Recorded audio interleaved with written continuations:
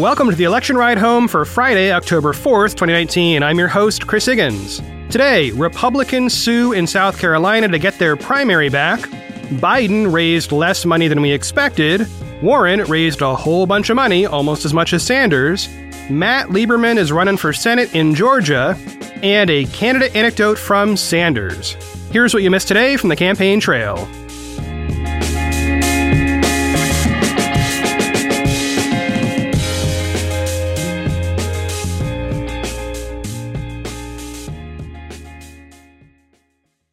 First up today, in the ongoing saga of states canceling their Republican primaries, one state's voters are fighting back. In a tweet on Tuesday, Representative Bob Inglis of South Carolina wrote, quote, "We want our voice back. We want to have a say in the direction of our party. Voting in a primary is the most definitive way to be heard. We want that for all South Carolina Republicans." End quote. So Inglis is a Republican who's been serving in the House on and off since 1993, and he is one of the lead plaintiffs in a lawsuit introduced this week. In a series of tweets, the nonpartisan nonprofit organization Protect Democracy explained their take on the suit. By the way, they are representing the plaintiffs in this legal fight. All right, so reading from their tweets, quote, "Today we sued the South Carolina GOP on behalf of Republican voters, including Bob Inglis, for illegally canceling the party's presidential primary. South Carolina election law makes it illegal for party leaders to break their own rules to cancel an election just because they believe one candidate is more likely to win or because they prefer that candidate. So it violated party rules and state law for a small group of South Carolina Republican Party insiders to cancel the Republican primary. Note, this is different from past primary cancellations. In 2007 and 2013, the GOP-led South Carolina legislature changed state law to make it harder to cancel a primary. So the cancellations in 1984 and 2004, when Reagan and Bush were running, happened under entirely different laws. A small group of South Carolina GOP insiders has chosen a nominee by fiat, effectively disenfranchising hundreds of thousands of Republican voters and denying them their voice in shaping the Republican Party and what it represents." End quote. And by the way, that Twitter thread just keeps going, but that's the gist of it. They link to the official complaint, which was filed in Richland County on October 1st. That complaint is actually worth reading. It is a model of clear legal writing, and it lays out the case in plain language. Now, a big part of the case has to do with South Carolina's laws about how parties can operate. And if I'm reading this complaint correctly, both the state's constitution and its laws require the party to follow its own published rules. So the twist here is that the party made a rule stating that it had to hold a primary. Then, this year, it broke that rule, so here we are. Now, you may ask, what is that rule and how did it come about? Well, reading here from Quinn Hillier in the Washington Examiner, quote, "Just 4 years ago, the South Carolina GOP argued in court that canceling the presidential primary would cause irreparable harm to the public interest, because the citizens of South Carolina deserve an opportunity to vote on the Republican nominee for President of the United States.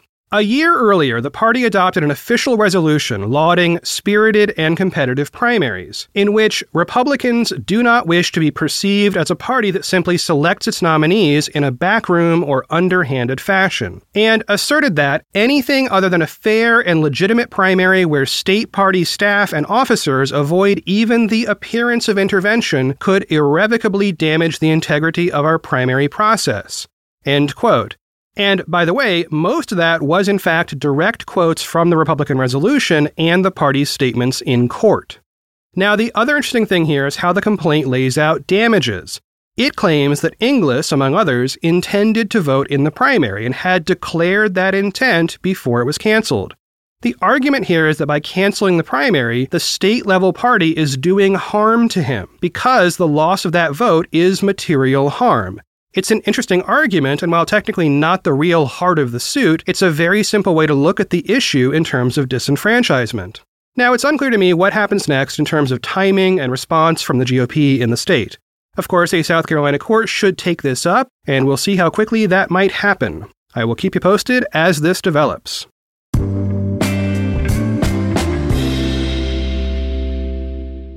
Next up, former Vice President Joe Biden announced his fundraising numbers for Q3.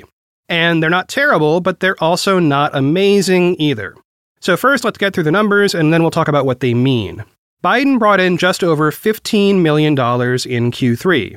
His campaign reported an average donation of $44, which, if my calculator is still working, means he brought in something like 345,000 donations, although we're not sure how many donors that might actually represent. Okay, so what does this mean? Well, in Q2, Biden raised $22 million, which is a heck of a lot more. And Q2 was actually a short quarter for him because he announced late in April, meaning he missed almost all of April as fundraising time. So the fact that his fundraising has declined since his previous short quarter is a real surprise. For somebody who spent the entire quarter as the frontrunner in the polls and holding high-dollar fundraisers, I would have expected him to raise at least the same amount as he did in the previous quarter. Biden's fundraising in Q3 puts him well behind both Sanders and Buttigieg, and somebody else we're about to talk about in the next story. Plus, this is now the second quarter in a row that Buttigieg has outraised Biden. Now, let's think about that for a second. Why is the Biden campaign not succeeding in bringing in the dollars when Buttigieg is? And why is the Biden campaign declining from one quarter to the next? Those are not the kind of questions you want to face when you're the frontrunner. They further push at the narrative that maybe Biden is slipping out of that frontrunner spot. On the bright side, it's possible that recent political developments have been helpful for Biden. Reading from his campaign email, quote, "The last week of the quarter was the campaign's best week for online fundraising since early May, just a few days after the campaign launched." End quote. Translation, the impeachment stuff may drive increased fundraising for Biden. On the flip side, it is definitely driving big, huge fundraising for both Trump and the RNC.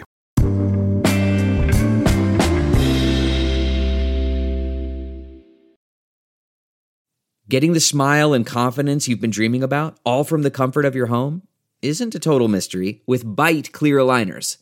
Just don't be surprised if all your friends start asking, "What's your secret?" Begin by ordering your at-home impression kit today for only $14.95. Byte clear aligners are doctor-directed and delivered to your door. Treatment costs thousands less than braces, plus they offer flexible financing, accept eligible insurance, and you can pay with your HSA FSA. Get 80% off your impression kit when you use code WONDERY at Byte.com. That's BYTE.com. Start your confidence journey today with Byte. The Angie's List you know and trust is now Angie, and we're so much more than just a list. We still connect you with top local pros and show you ratings and reviews, but now we also let you compare upfront prices on hundreds of projects and book a service instantly. We can even handle the rest of your project from start to finish. So remember, Angie's List is now Angie, and we're here to get your job done right. Get started at Angie.com. That's ANGI, or download the app today.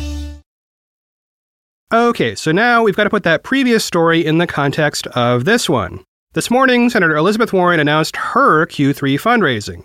She brought in $24.6 million.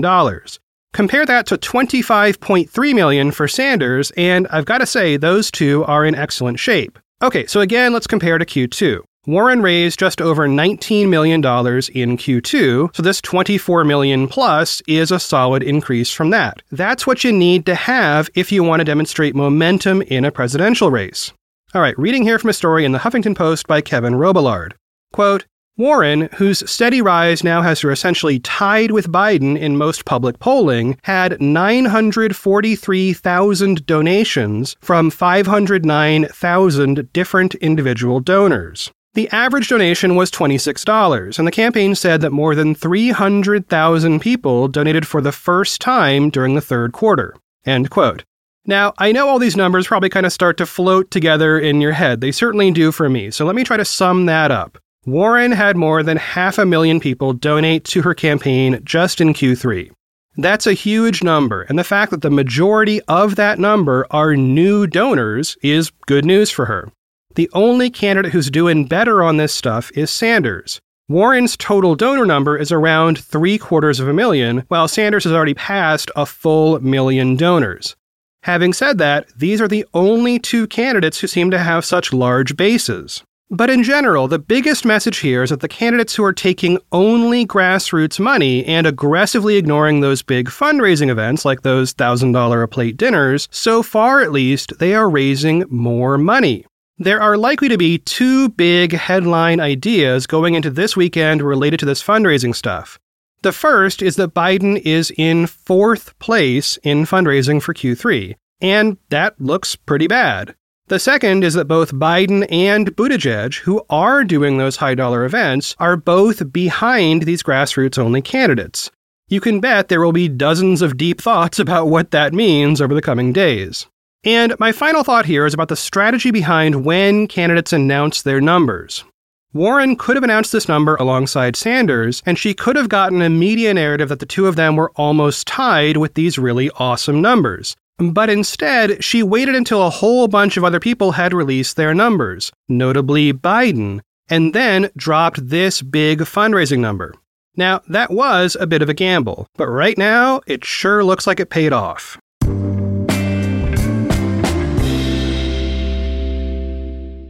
Next up, Democrat Matt Lieberman has announced he will run for Senate in Georgia, hoping to pick up the seat soon to be vacated by Republican Johnny Isakson. Now, as I reported previously, Isakson is leaving at the end of this year, which will leave his seat open for a special election in 2020. Okay, so who is Matt Lieberman? Well, aside from being his own person with his own identity, he happens to be Joe Lieberman's son. Now, for our younger listeners, Joe Lieberman was Al Gore's running mate in the 2000 election, and he served for a super long time as a senator from Connecticut. So, for some of us, seeing a Lieberman getting back into the political mix, especially in the Senate, is a real trip. Okay, so again, who is Matt Lieberman? Well, he's a 52-year-old businessman with 2 kids who just so happened to work on his father's campaigns over the years. And fortunately for him, he lives in Georgia. Reading from an article in Politico by James Arkin, quote, Lieberman said his father, who left the Senate in 2013 after serving 4 terms, the final one as an independent caucusing with Democrats, encouraged him to run, but also sent him a lengthy text of parental anxiety when he realized his son was serious about the prospect. Lieberman said his father will serve as a consigliere for his campaign after he convinced him he was prepared for the rigors of a statewide run for office. He's now back to excited, and I would say his competitive juices are flowing a little bit, Lieberman said. End quote. Now, I think we can all relate to how our parents flip out just a little bit when we decide to run for Senate, you know? Anyway, Lieberman released a jokey campaign ad on YouTube this Wednesday, in which he involves his 2 daughters and the family dog in a series of dad jokes mixing in some actual policy stuff. I'm going to play you a section here where Lieberman gets into policy, and you may notice a kind of rattling noise that comes in seemingly at random. That is actually a sound effect that happens when text comes on the screen in the video. So, no, you are not being followed by someone with a very quiet tambourine. In the beginning of this clip, he's talking about Stacey Abrams and her run for governor, and then, of course, he talks about the 2000 election, and so on. Okay, listen in. Last year, here in Georgia, we were given hope. For that hope to become change, we need to be sure that every vote is counted. To me, it's personal. In 2000, I watched as the Supreme Court stole the election and changed the course of history. We need a Voting Rights Act for the 21st century. So what are you going to do about these laws that ban abortions before women even know they're pregnant? I'll protect Roe v. Wade. Are you going to stand up to the NRA? I'll ban assault rifles and push for background checks on all gun purchases. How are you going to make Washington work for all of us here in Georgia? We need a constitutional amendment to end Citizens United, and I won't take a dime from corporate PACs. You got this, Dad. Go in. I'm in. So what happens next in this process is a big, messy primary. Now, Lieberman is the first Democrat to jump into that for Isakson's seat. But there's already competition for the other Georgia seat, and that's a whole other story. And then the actual election for both Georgia Senate seats will happen in November 2020. In the meantime, Governor Brian Kemp is taking public applications to fill Isakson's seat on a temporary basis. And there are apparently more than 500 people who have already applied for that position. Link, as always, in the show notes, just in case you're in Georgia and might want a little bit of time in the Senate.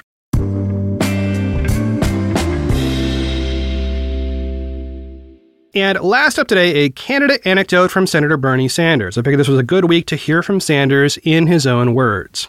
Okay, so like I often do, I got on YouTube and pulled up a couple of dozen long interviews and book tour talks and speeches and everything I could possibly find. And here's the thing, y'all. It is genuinely hard to find Sanders telling a story about himself that doesn't just pivot straight into policy and issues. And that's fine. That's clearly who Sanders really is. But it does make it hard to find a candidate anecdote, which kind of by definition, I want to be about something other than politics, you know? But in this case, at least in all the material I reviewed, from what I can see of Sanders, his identity, his way of talking about himself is to not talk about himself. It is to tell the very briefest of personal stories and then tie those to larger themes. So we're going to go ahead and embrace that here. This clip was posted to the senator's official YouTube account on August 16th, 2013. It is a detailed remembrance of the Reverend Martin Luther King Jr.'s I Have a Dream speech, roughly 50 years after it happened. And in this, Sanders does give a personal story, albeit a brief one, that really surprised me. Oh, and quick note, I did cut this down from the longer video to try to make it fit on the show. The full video is the last link in the show notes and includes some footage from MLK himself and photos of Sanders back in the day. Listen in. We're standing in front of the Lincoln Monument today, one of the most beautiful buildings in our country and one of the most historic. And today, the area is filled with tourists, but 50 years ago, there were several 100,000 people here to listen to one of the most memorable and important speeches in the modern history of the United States of America, and that is the famous Martin Luther King Jr. speech, I Have a Dream. I remember that very well, not by simply seeing it on TV or reading about it. I was way back there, one of the several 100,000 people who was here. I came in on a bus from the University of Chicago, where I was then going to school. I remember the day very well, and I remember the moment, the period well. Because up at the University of Chicago, where I was then going to school, we were working with young people in the South.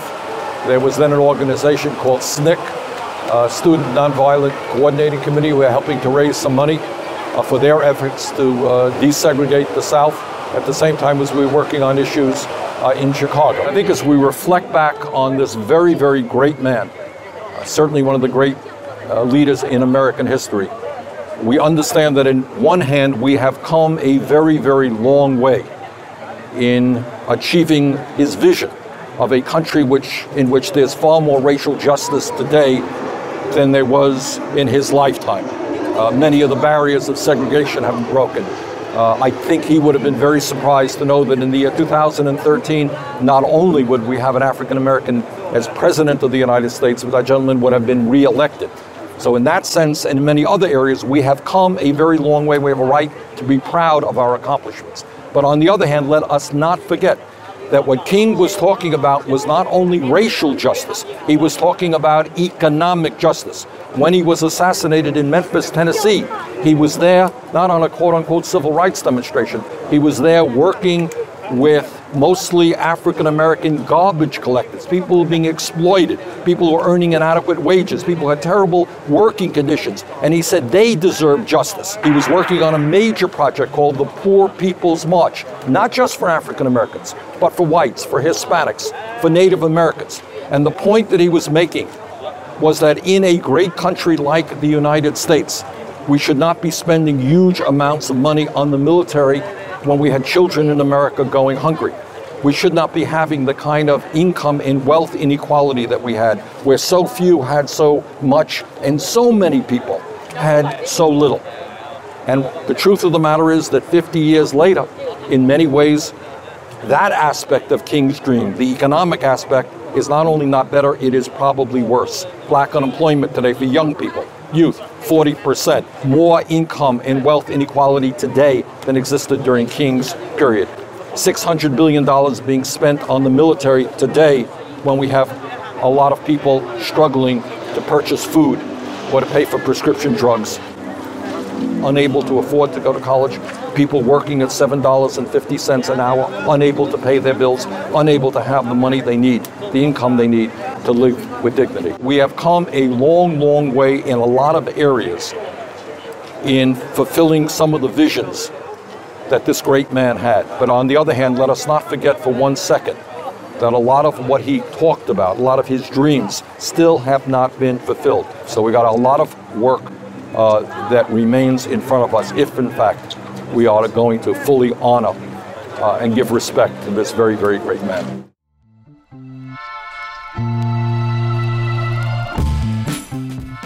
Well, that is it for one more episode of The Election Ride Home. I have been your host, Chris Higgins. You can always find me on Twitter at Chris Higgins. All right, so today is trash day and recycling day and composting day, so I'm finally getting to hear the effects of these supposed sound-reducing panels in the windows. And they definitely help, I think, a little. I mean, I don't know about you, but I heard fewer dump trucks on today's show than normal. Now, this weekend for me, it's fall cleaning time, and that kind of means do that dumb house project you've been putting off before it literally freezes time, so I gotta get in there and scrub all the things and disconnect all the things and replace all the things and all that good business. I hope you have something just as exciting on your list. As always, thanks for listening, and I will talk to y'all on Monday.